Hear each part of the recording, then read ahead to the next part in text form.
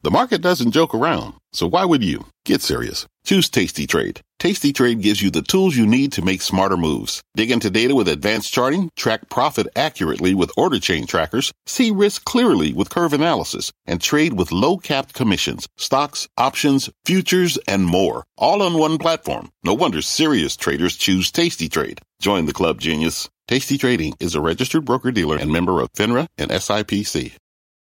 All right, Mel, thanks so much. Welcome, everybody, to Overtime. I'm Scott Wagner. You just heard the bells. We're just getting started right here. In fact, any minute now, we will get earnings from Costco, what is now a critical read on the state of the consumer and just how much inflation is eating into retail profits. We begin, though, with our talk of the tape. The tech bounce as the NASDAQ surges, and some say the signs of a near-term bottom might be in place. Let's ask Stephanie Link. She's been cutting back her exposure to growth lately. She is Hightower's chief investment strategist, a member, of course, of the Halftime Investment Committee as well. Steph, I'm looking. It's nice to see you as always. A better than 300-point jump in the NASDAQ. Are signs now, as we ask, in place that this bounce can continue, at least that we have a near-term bottom? Well, yeah, I mean, the sector is down 21% year to date, and some of the stocks, Scott, are down 30, 40, 50%. So could we see a bounce? Absolutely. Could it be kind of a lengthy one? Maybe. But I think you have to step back after the bounce and see what your view is on the macro. Do you think the Fed is going to be aggressive, and do you think inflation is going to stay high? If that's the case, you don't want to own long-duration assets. You don't want to own growth. But if you think the opposite is going to happen, that they're going to take their foot off the pedal and inflation is going to come down substantially, well, then, yeah, then you can. So I'm not in that camp that they're going to be looser, if you will. But that was the story today, and that was what was going around. But, you know, like, even though I'm underweight tech, Scott, I mean, I've been adding to Facebook. I've been adding to Apple. Accenture is a new name. IBM is one of my biggest positions. And so I have exposure, but I just don't have 28% of my portfolio, which is what the S&P 500 weighting is. I know that you do not own NVIDIA, but I noted this earlier today. If you're looking for critical signs, perhaps, that you do have the ability to have a near-term bottom, I cite what Lee Cooperman, when he took us to school when he was with us a couple of weeks ago on sort of the Cooperman School of Investing. When you're looking for signs of a bottom, NVIDIA seems to me to be like case in point. You report the street's not enamored with it. It's somewhat of a disappointment. The stock goes down. Then it rips up. And not only that, it closes up on the day. That's got to be a key. I mean, it opened at 160, Steph. It wwent down to 160.22, and it finishes north of 178. Yeah, no, I mean, it was a really impressive action, but I have to tell you, I listened to the call, and I don't own it, but I listened to the call. It was great. I mean, it was really good. I mean, 83% data center growth, 31% gaming. We know auto is tough because of supply chains, but that was down less than expected. Margins grew 10% sequentially, so it was a good report. The guidance you can explain away. My only problem with owning NVIDIA is at 29 times earnings. It's rich for me. I have owned semiconductors. I got rid of all of them in February, March time frame, because I am worried about, as the supply chain gets fixed, we're going to see double and triple ordering. I mean, my goodness, if Walmart and Target can double and triple order, so can the semiconductor space. I mean, it's just what the doctor ordered. I'm looking at Apple, which you just mentioned, as another one of these stocks that you just have to keep a continuous eye on. Apple, again, low today, 137. Where does it close? North of 143. The importance of these mega caps, Steph, right? They led you up. You enjoyed the good times when they were all going up because of the heavy weighting that they had. And then you feel the misery when they go down because they drag the market down. They have an outsized portion of all of that. So what is the true importance right now of stocks like Apple, like NVIDIA, the Facebook you talk about, Microsoft, Amazon, and the others? Well, I mean, Apple is 7% of the weighting in my benchmark, and I'm overweight that. So I have a lot of exposure to Apple, and I think they are very important. The big five, the big six are very important, and it's encouraging to see them rally. I have to tell you, Scott, you know I sold Alphabet, right, back in January. It's down 27% since then. I am looking at that one maybe to buy again, maybe closer to the $2,000 level if it gets there, because that stock has gotten awfully cheap and a lot of bad news is priced in. But I think these are all very important for the overall market, for sure. you mentioned that you are definitely more focused towards value, let's say, in cyclicals rather than some of the growth names, right, and some names in tech. And you cite the fact that you don't think the Fed is going to make a pivot to be any less aggressive than they have put their message forth. I want to ask you about that, though, and their message. Their message seems to be getting across, right? The market seems to be doing a lot of the Fed's work for it. You look at some of the economic data that's come out, pending home sales, right? This is the high season for home sales, right? It's the spring. They're ugly. Yep. What if demand is coming down at a faster pace than all of us thought? And what if that helps the Fed be less aggressive than we once thought? And we all know what's coming in June and July, barring any surprises, of course. Maybe there is a story to be told there. It's just too early to be able to really dictate a narrative. It's entirely possible, Scott. It's absolutely entirely possible. And also, I would argue, all of this retail inventory that we have been seeing from all of these companies, they're going to be very promotional. That's going to help on the inflation side as well. But then I look at food prices, I look at oil, I look at copper. I mean, I think that these are really important metrics to look at when you include in inflation. I don't buy that core CPI or PPI because everybody does eat and we have to fill up our gas tanks regularly. So those are really high, and I don't know if they're going to come down. And I certainly don't think the Fed raising rates is going to do it. So you're right. It would have to come from the demand side of the equation. I just don't see that happening either, though. Not materially. Right. It's going to stay elevated. And by the way, we get the PCE deflator tomorrow at 8:30. That's a big number. That's what the Fed looks at.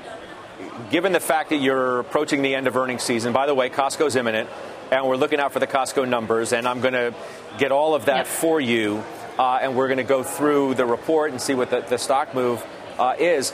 So you're towards the end of earnings. You don't really, know what the Fed's going to do, which, Steph, underscores the importance of every single inflation report that comes down the pike. I mean, that is going to be so closely watched. And I want you to look ahead for me, speaking of inflation, to Costco. What might be at risk here after what Walmart and Target had to say, particularly about the impacts of inflation? Clearly, it's a good read on the consumer because of the subscription business, the annuity business that they have as well. What are your expectations here on what is now a critically important report? Yeah, it is important, but they do release monthly sales. So I think the comp is going to be fine, 9.2%. That's versus 15.1% year over year. You mentioned membership. That's 71% of their total revenue, so it's recurring for sure. And they also have a limited assortment model, which makes them more flexible. Problem is, Scott, the stock is still darn expensive. I'm looking at it. I've been talking about I want to buy it, but it's just too expensive here at these levels. Hey, but you bought more Target yesterday, though. I did because it's a heck of a lot cheaper. It's trading at 13.8 times. The stock is down 30%. It's yielding 2.2%. I mean, look, I know the quarter was terrible, but it was gross margin terrible, right? The demand side of the equation was actually very strong. Same-store sales were up 3.3%, a two-year stack of 26%. By the way, Walmart's two-year stack was 9%, so they're taking market share there, and traffic grew 4%. So, and these guys are also catered to the higher-end consumer, income consumer, right? So it's a little bit different of an animal. But look, let's say I'm wrong. Maybe let's just say if the consumer rolls over and we get trade down, a third of their sales is private label. So you can play it that way, too.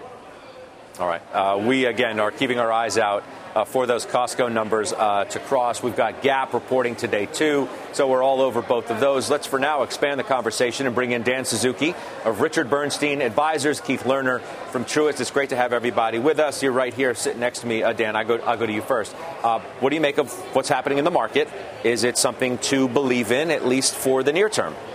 You can never count these sort of rallies out. I mean, we got so oversold. I mean, I'm not a technical analyst, but those technical analysts are telling you that we're setting up for a rally. The thing is, I would be a seller of the rally because at the end of the day, the fundamentals that move markets are still deteriorating. Profit growth is still slowing and probably will be 6 months from now. Liquidity is still tightening and probably will be 6 months from now. So given that backdrop, that's not an environment where you want to take more risk. I'd be a seller of that type of rally. Okay, so Keith, I'm wondering what you think.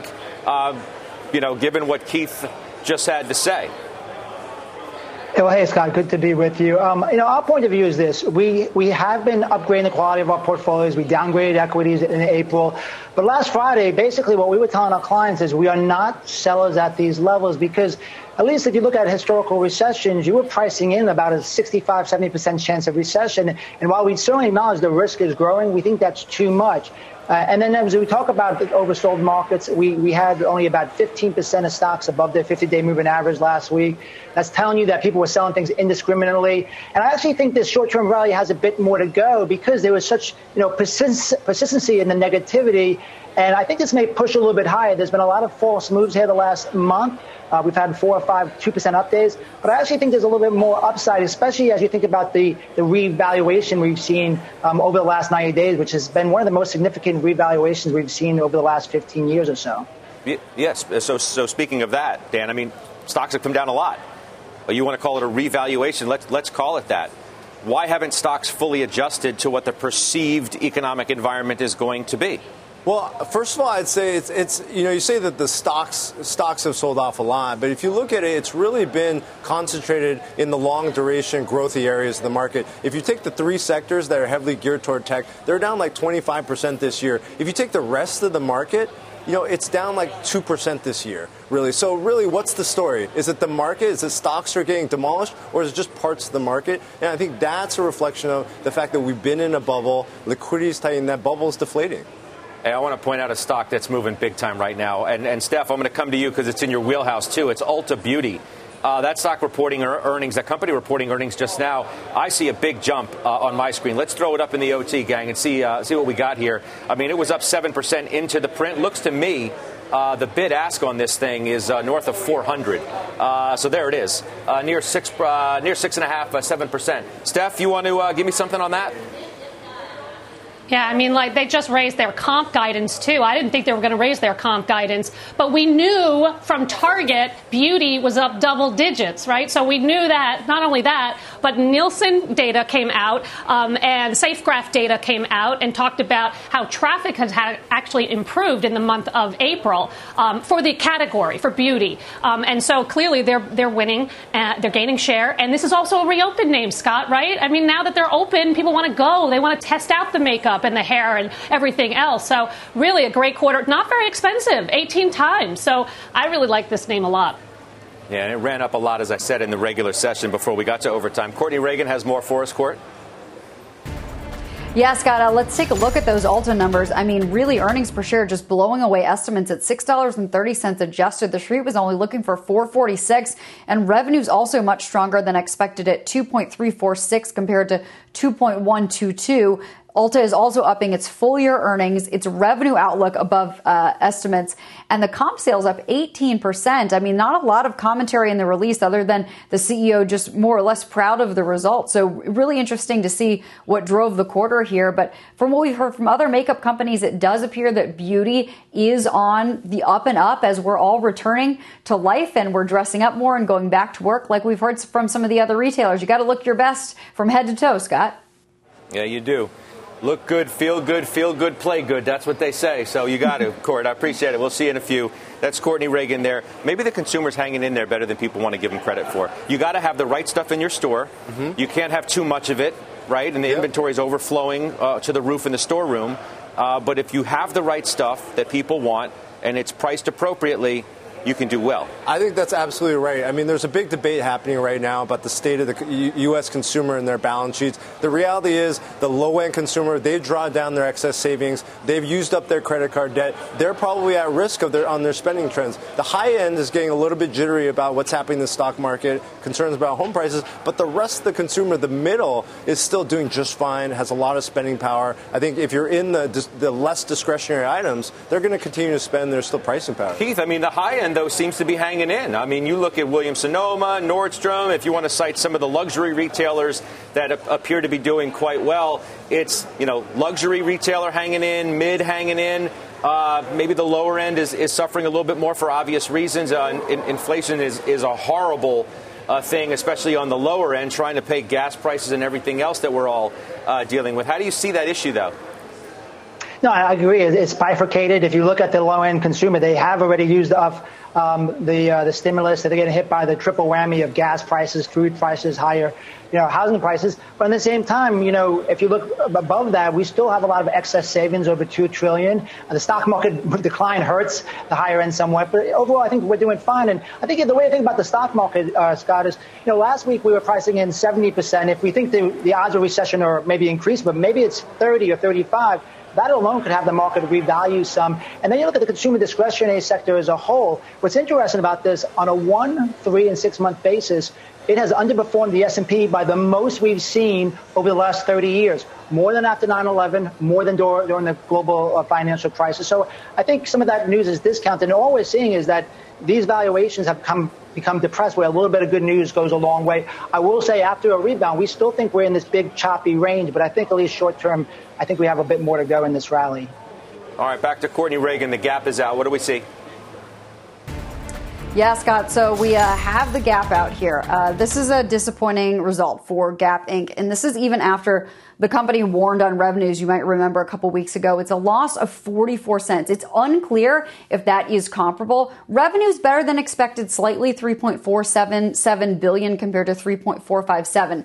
The outlook, though, really dismal. Gap is guiding for an adjusted earnings of 30 cents to 60 cents for the full year. Consensus was for $1.34. Comparable sales fell 14%. The street was estimating a drop of more than 12%.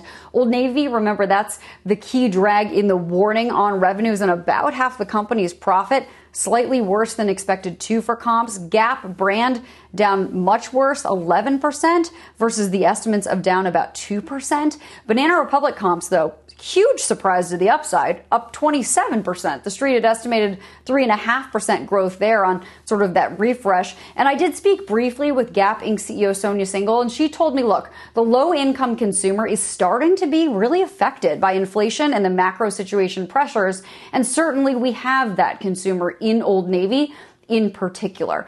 She went on to say that changing shopper preferences, quote, really shifted from last year, where we won big with active and fleece, kids and baby, which is our sweet spot for Old Navy. But this shift to use occasion, high occasion, weddings, and back to work is really what was troublesome for the first quarter for them. It put real pressure on those categories. She said, quote, we are dealing with a really volatile consumer signals right now, Scott. So, some more to work through here on this report, but initial reaction, not so hot for Gap Inc. But as you said, I mean, I'm thinking of, dressing up versus casual. Dana Telsey with Melissa right before we started our show talking about how the teen hasn't done well. I'm thinking of Abercrombie, which was bad. I guess we need to find out where the inventories are, but this is going to be one to talk about for certain. Court, I'll talk to you again soon. I know there are more earnings coming up that you have as well. We'll see you again in just a minute. I'll be right back. Before, I know you will. Before I let you guys go, and this is sort of a right turn, but I wanted to ask you about, and I don't know how closely you follow Bitcoin. Mm-hmm. I did notice today, and I thought it was quite peculiar, that the market rips higher. We're in the midst of this rally, and Bitcoin was lower. And I'm wondering if that has now decoupled itself from the NASDAQ at minimum, and what that might say about the environment for risk sentiment and other things, or if it seems to be a bad thing for maybe Bitcoin if it's decoupled itself that way. I don't know. What do you think? Yeah, I think, listen, I mean, one day is not going to make a trend, right? So I wouldn't read too much into that. My expectation is that they're going to recouple. You'll see those trends continue. They're very tied to the same story. And it's one of the reasons I don't think you're seeing the capitulation that you need to get a true washout and a bottoming of the tech stocks and of the Bitcoin, currencies, the cryptocurrencies, because the fact is all of these areas of the market that have been in a bubble are still attracting capital. I mean, you get huge funds created to invest in these things. The headline funds that are the poster childs for these investments are still attracting inflows. And until that changes, it's hard to see that you're going to get a true washout and a bottom here. All right, we're going through the Costco report as we speak as well, and we'll have that for you in just a second. To me, on the surface, it looks like a top and bottom beat, but we'll have to get a look inside the report. We'll see what the guidance is, and the stock looks like it's trying to figure out, or investors are at least trying to figure out exactly what's going on. Headline looks pretty good, but there's often a lot more than that. Steph, give me a thought here as we wait to get this report here. As I said, at least to me at this point, it looks like a top and bottom beat for Costco, but there's a lot more to the story, I'm sure. There's a lot more to the story, but as I said, we kind of know the comp. I haven't seen the comp number, but they release those numbers monthly, so that shouldn't be a surprise. It was up today nicely, so maybe it's just giving back a little bit of that now, but this is a great story. And as I said before, I mean, it trades at 32 times earnings. If it were to pull back more, you absolutely should be buying this thing, because this is a definition of a compounder, right? And they have that recurring revenue. It's just that it's expensive. So I'd like to get it at a 25 multiple if I can. All right. Court, what do you got? Yeah, so for Costco, I know you guys were just talking about it here. We've got earnings of $3.04. We are not clear if this is comparable to analyst estimates. Revenues, though, did beat estimates, $52.569 billion compared to $51.707. Comp sales, I know that Steph was talking about how we do get them monthly, so they're not much of a surprise. For the 12 weeks full company, 15% growth there. U.S. alone, even stronger, higher by almost 17%. The adjusted number, however, when you're adjusting for things like FX and gasoline, U.S. higher by almost 11%, total company higher by about 11% there. And they don't really give us a whole lot more information in the release typically, Scott, so we're going to have to listen into the call for more details. But of course, we know we're in this inflationary environment, and discounters, warehouse clubs do often get a little pickup from shoppers that are interested in buying in bulk, saving money. Of course, Costco sells gasoline. Gasoline is expensive. If you're a member, it's less expensive. So that could have also driven some footsteps. I'm curious to know some of those details. Yeah, all right. And we'll hear from you again, I'm sure. And there may be, as Courtney was alluding to at the top, whether the 304 versus the estimate of 303 is comparable or not. In fact, it may not be, and that also may be what the street is trying to figure out as it decides which direction it wants to push this stock. Keith, give me a comment on the consumer in terms of discretionary names. You like them or not? Yeah, well, I mean, we've been neutral, so maybe strongly neutral, Scott. But I think what you're even hearing today is there's just so much divergences. It's not like you're buying the whole sector. I would say, if we look a little bit longer, I mean, we prefer still the energy sector. We've been overweight since February of 2021. So energy prices are staying high. That will actually negatively impact the consumer still. We still like materials.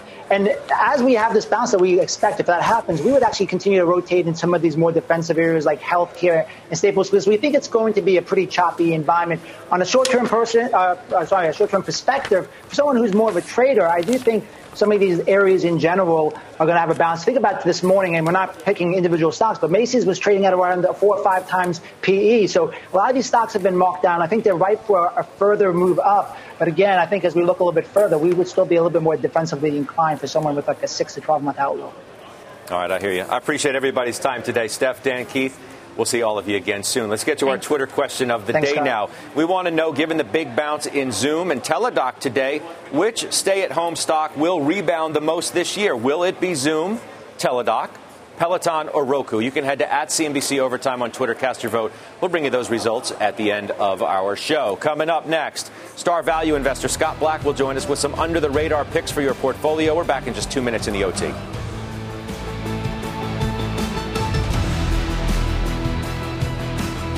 Canva presents stories to keep you up at night. It was an ordinary workday until... The Singapore presentation is at 3 a.m. The office was shocked. But that's when we sleep. Maya made it less scary with Canva. I'll just record my presentation so Singapore can watch it anytime. Record and present anytime with Canva presentations at canva.com. Designed for work. What does it mean to be rich? Maybe it's less about reaching a magic number and more about discovering the magic in life. At Edward Jones, our dedicated financial advisors are the people you can count on for financial strategies that help support a life you love. Because the key to being rich is knowing what counts. Learn more about our comprehensive approach to planning at edwardjones.com/findyourrich. Edward Jones, member SIPC. Stocks staging a comeback today and now on track to break their longest weekly losing streak in decades. And while growth stocks are leading the comeback, our next guest is always on the hunt for value names. Scott Black, the founder and president of Delphi Management. It's always good to see you. Nice to have you back. Well, thank you for inviting me, Scott. So I want to ask you first and foremost about the environment before we get to some stock picks, because there is a suggestion that if growth has bottomed, that you're going to start to have money come out of value sectors and go back into growth. And I'm wondering what you think about that. I don't try to make a determination what's going to do better. I mean, since I started Delphi in 1980, we've been trying to buy growth companies at value prices. And so we're really agnostic about whether growth versus value. And put it this way, though, the market, even with today's rally, is still slightly expensive. It's about 18.1 times this year's expected S&P earnings. And then if you look at small cap, like the Russell 2000, that's almost 20 times earnings, and the NASDAQ's about 22 multiple. While we've had major pullbacks, stocks are still slightly on the expensive side.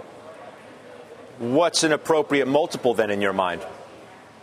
Well, I'm not a big believer in the Federal Reserve. I know the market rallied on the Fed notes today. They were going to have a 50 basis point hike in June and July. I think it's going to take much more than 100 basis points to bring out inflation.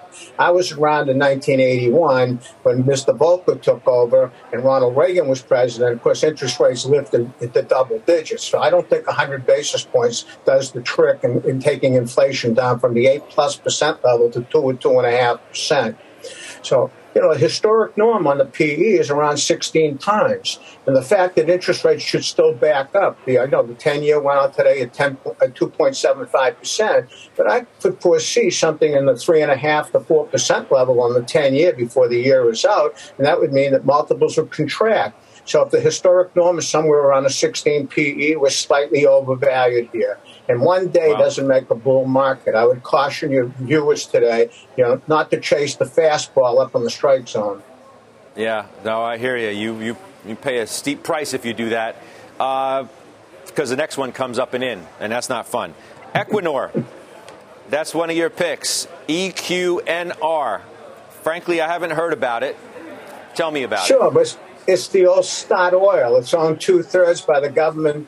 It's the old Norsk Hydro. And basically, they have the whole North Sea, the shelf in Norway and the UK. They're big in the Gulf of Mexico. It's a $37 stock, 3.23 billion shares for about 120 billion market capital with about a 2.2% yield. And we think this year, because prices are going through the roof for the Brent, and also for gas, their gas prices are over $30 per MCF, whereas they're close to $9 in the United States.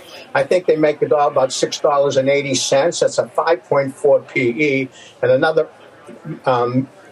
metric people look at was called discretionary cash flow. And if you add back the depreciation and amortization, the discretionary cash flow should be around $9.50 a share this year. So that puts it at 4 times discretionary cash flow, which is really on the low end. If you look at other global energy players like a Chevron or a Exxon, they're much more expensive. The company generates over $20 billion a year in free cash. It has a AA S&P credit rating. I mean, it's bulletproof, and it's a very good company. And you don't have much exposure. I looked up what the exposure was in Russia. It's about 1.5% of the energy. Now, the other thing is, because of the restrictions on Gazprom, this company now, which was number 2 in total gas delivery in Europe, now becomes number 1. So they're in a really good position as we put restrictions on Gazprom in Russia. Let me ask you finally before I let you go, and I want to revisit a pick because I think it's a good time to do that. 3 weeks ago or so, you picked KLA-Tencor. I ask you about that one specifically because of the conversation that's being had around semiconductors right now. And I'm curious as to whether you still like the stock here and how you see that space right now. Sure, because even with all the supply chain disruptions, people in the industry, Lam, KLA, and AMAT, they've all said we're going to see north of $90 billion worth of wafer spend on the upfront portion, and it could go as high as $100 billion. So they're still in the driver's seat. There's plenty of demand. It's coming from people like Samsung, Intel, Taiwan Semi, as they try to go to 0.03 and 0.04 nanometers. I mean, across the board, there's a big demand for semiconductor capital equipment. I think KLA is an excellent company. It's well run, high return on equity, bulletproof balance sheet. Scott Black, I appreciate your time as always. Don't swing at the high one. Stay away from that high fastball. We'll talk to you again soon. That's what Ted Williams used to say, and he was pretty good hitter. He was pretty good. All right. Time for a CNBC News update with Contessa Brewer. Hi, Contessa. Hi there, Scott. And here's your news update right now. Police in Texas are explaining how an 18-year-old shooter got into an elementary school in Uvalde where he shot and killed 19 students and 2 teachers. They say the door was unlocked and he walked right in. It was reported that a school district police officer confronted the suspect that was making entry. Not accurate. He walked in unobstructed initially. So from the grandmother's house to the bar ditch to the school, into the school, he was not confronted by anybody. Within the last hour, the White House confirmed the president and First Lady will travel to Texas. The plan is for the Bidens to head to Uvalde Sunday to grieve with the community.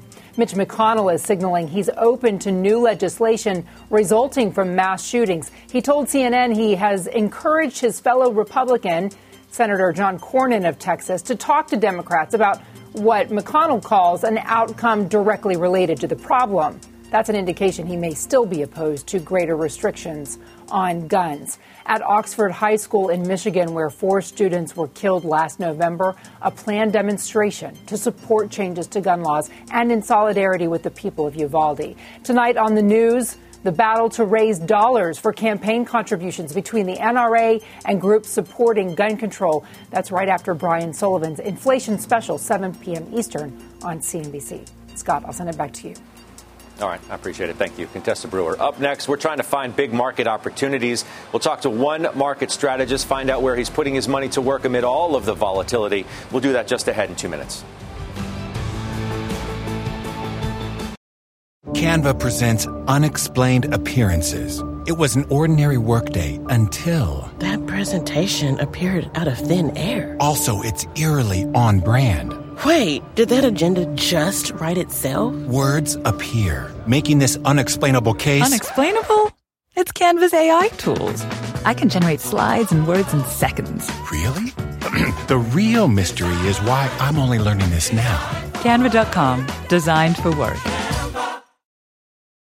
This podcast is supported by FedEx. Dear small and medium businesses, no one wants happy customers more than you do. So you need a business partner just like you. Like FedEx, who understands your passion for serving your customers because they have the same commitment towards you. That's why FedEx offers you picture proof of delivery, packageless and paperless returns, as well as weekend home delivery to 98% of the U.S. on Saturday and 50% on Sunday. See the FedEx service guide for delivery information. What's more, FedEx Ground is faster to more locations than UPS Ground. Trust FedEx for timely deliveries. See what FedEx can do for your business. Absolutely, positively FedEx.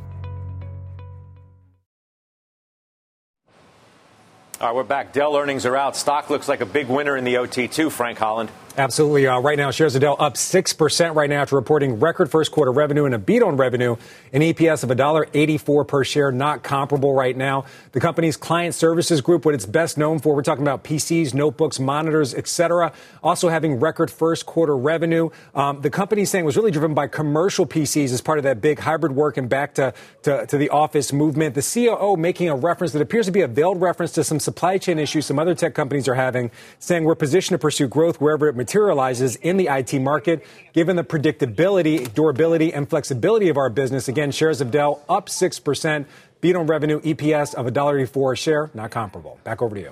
All right, good stuff, Frank. Thank you. Frank Collins, stocks on track to break their longest weekly losing streak in 2 decades. So does that mean that the worst is over, at least for now? Let's ask Troy Gajewski. He is FS Investments Chief Market Strategist. Welcome to Overtime. It's good to see you again. It's been a while. Yeah, it's been too long. Great to be back on. Yeah. Where do you come down on whether some kind of bottom is in, even if it's just for the near term? Yeah, well, we think there's a good chance for some more strength here. This is sort of a classic bear market rally or bounce off the bottom. As inflation expectations have rolled over recently and yields have been capped and have come lower, one of the most amazing things about the declines we've had is how consistent they've been.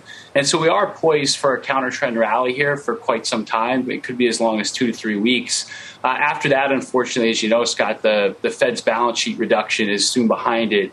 And then things are going to get far, far choppier and sloppier once again, unfortunately. If stocks, I expect things to be choppy. Obviously, I'm not expecting a straight line up. On down days, would you be a buyer then of dips?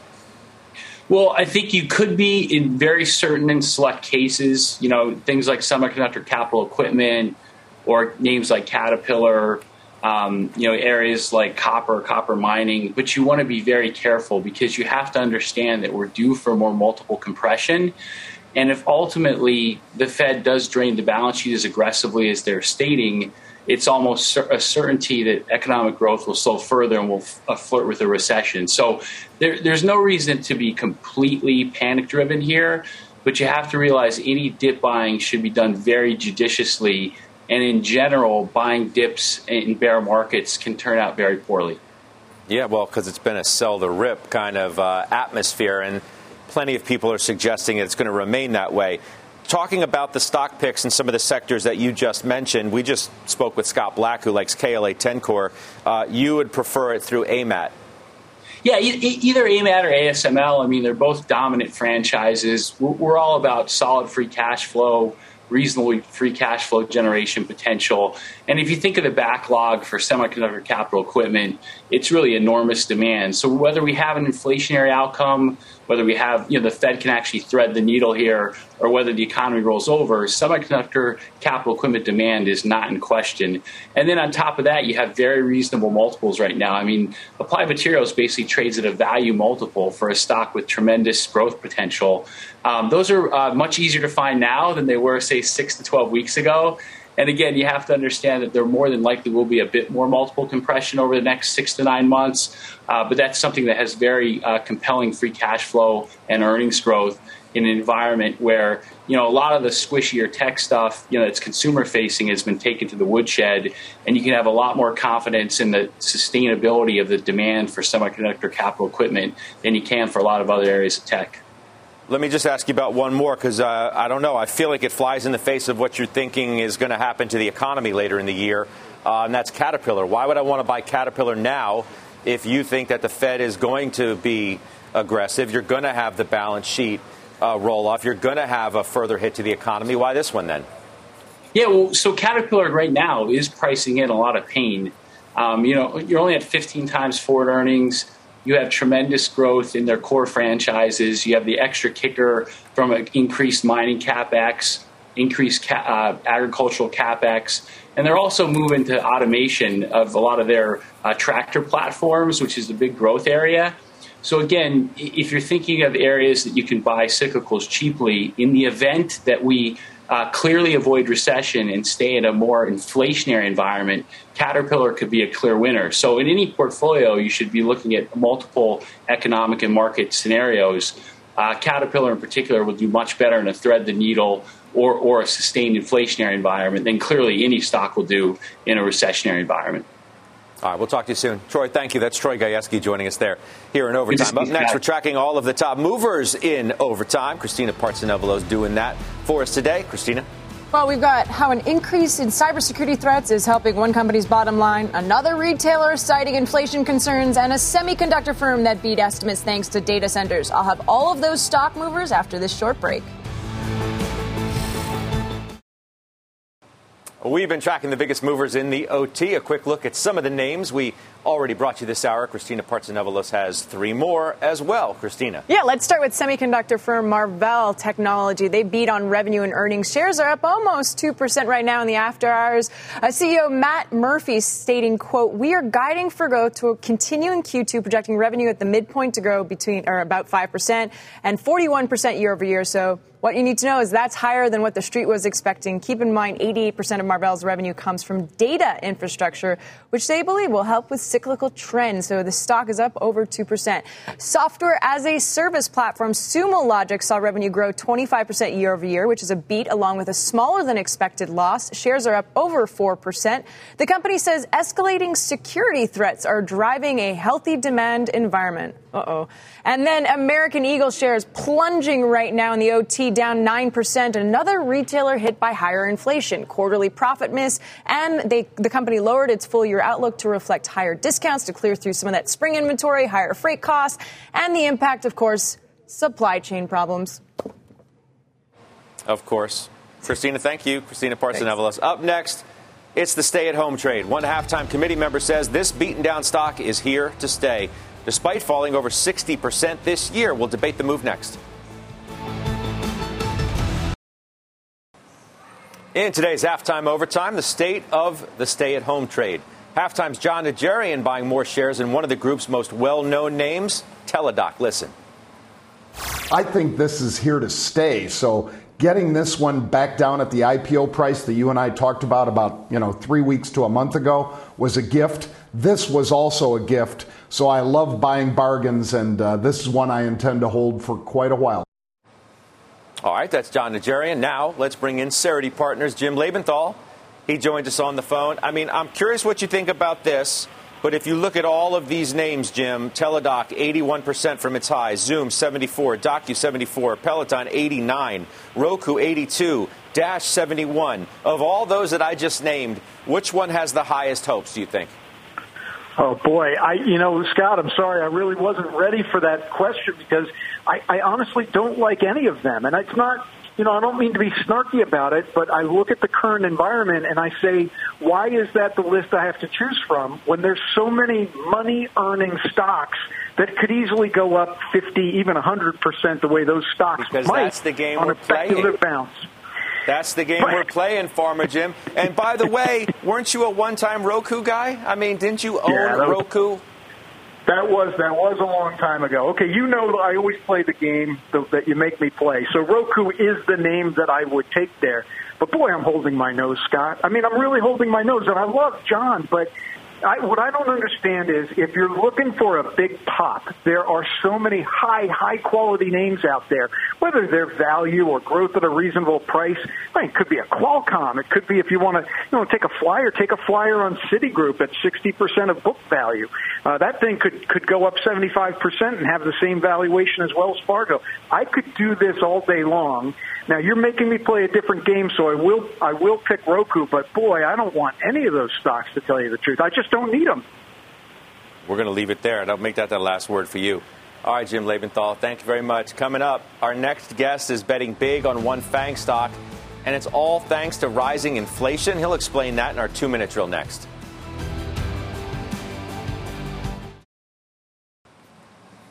Our next guest says inflation is poised to slow, and that means it's time to buy the dip. It's time for our 2-minute drill with Jeremy Bryan, Gradient Investments Portfolio Manager. It's good to see you. So you think inflation is poised to cool.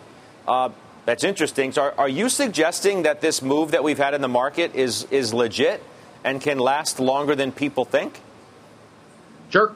The short answer on that is, what if we've seen the worst of it? What if 8s goes to 7s, goes to 6s? A lot of these companies have seen significant damage. I mean, the company that we're going to talk about is down 40%. That is a massive movement, and this is not a fly-by-night, a pandemic-oriented company. This is a stabilized, long-term growth name that I'd want to be a part of. And so, if we start to see decelerating inflation, a lot of these names could have a sustainable rally as a result of that. Let's reveal the secret. I mean, at this point, we're talking about Amazon. Yeah, it's Amazon. Yeah, I mean, if we've seen the worst of that, if 8s goes to 7, goes to 6s, then they're going to have more spending power. There's going to be more purchasing power. And guess what? Amazon's gaining market share. So Amazon is going to be a beneficiary of that if we've seen the worst. If 8s goes to 9s, goes to 10, we might still be in some trouble here. But our best thinking is that it's actually going to decelerate. And so we'd want to be buyers of Amazon at that level. Second part of that business is AWS. If we start to see slowing economy within there, that's an efficiency-based business that could do very well as well. Another stock down 40+% from its highs, Adobe. Yeah, one of the best durable growth models, right? If you think about their earnings profile, the estimates have come down 3-4%, right? And the stock is down 40. So it's 27 times earnings right now. So, our contrarian thesis, if you will, in buying the stuff that's out of favor doesn't mean we're buying the cheap stuff. It doesn't always mean that. What it does mean is we want to buy this stuff that's out of favor that has a chance for a rebound. And again, a durable growth software franchise like Adobe just seems like an opportune time. We're back to valuations that we haven't seen since 2012. If we think that it can grow 15, 17, even 20% earnings over the next 3 years, this seems like to be the time to be buying. All right, we'll leave it there. Jeremy, I appreciate your time. That's Jeremy Bryan joining us there. Up next, it's Santoli's last word. We're right back.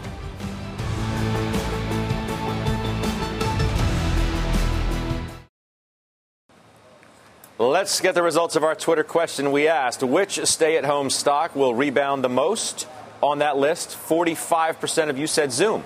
Roku in second place with 28. Peloton and Teladoc pulling up the rear there. It's time for Mike Santoli's last word. Is it good night? You've had a long day. I have, but we'll put off the good nights for a little while. I was going to just say let's rate the rally here. Okay. Obviously nothing is settled. You can't tell just by looking at 1 or 2 days to say whether this was the one. And obviously we're not even above on the S&P 500 last week's high. So you have to take this in steps.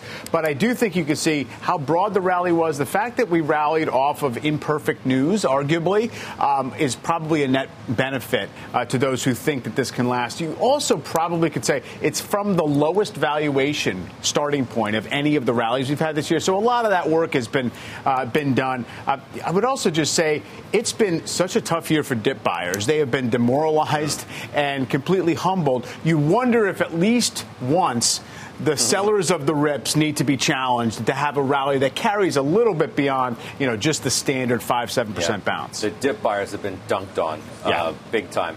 I'm looking at a couple of stocks in front of me. Apple's one of them, right? I mean, it kind of was in the danger zone. 143.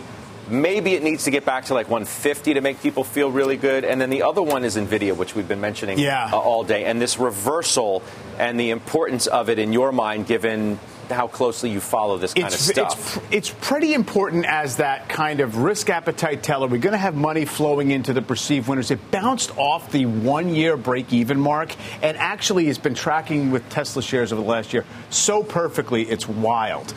So they did bounce. It's at least they kind of stayed out of the soup, I would say, at this point. Everything's very contingent. Tomorrow we got the PCE inflation number coming. Right. So you got to see if that either confirms or refutes the idea of maybe peak inflation, see how the market absorbs Keep that. your eye on volatility. VIX 27. Easing back. Bitcoin lower, even though the market ripped. That's an interesting dynamic. All right. Yes. We'll talk to you soon. That's Mike Santoli. Fast is now. This podcast is supported by FedEx. Dear small and medium businesses, no one wants happy customers more than you do. So you need a business partner just like you. Like FedEx, who understands your passion for serving your customers because they have the same commitment towards you. That's why FedEx offers you picture proof of delivery, packageless and paperless returns, as well as weekend home delivery to 98% of the U.S. on Saturday and 50% on Sunday. See the FedEx service guide for delivery information. What's more, FedEx Ground is faster to more locations than UPS Ground. Trust FedEx for timely deliveries. See what FedEx can do for your business. Absolutely, positively FedEx.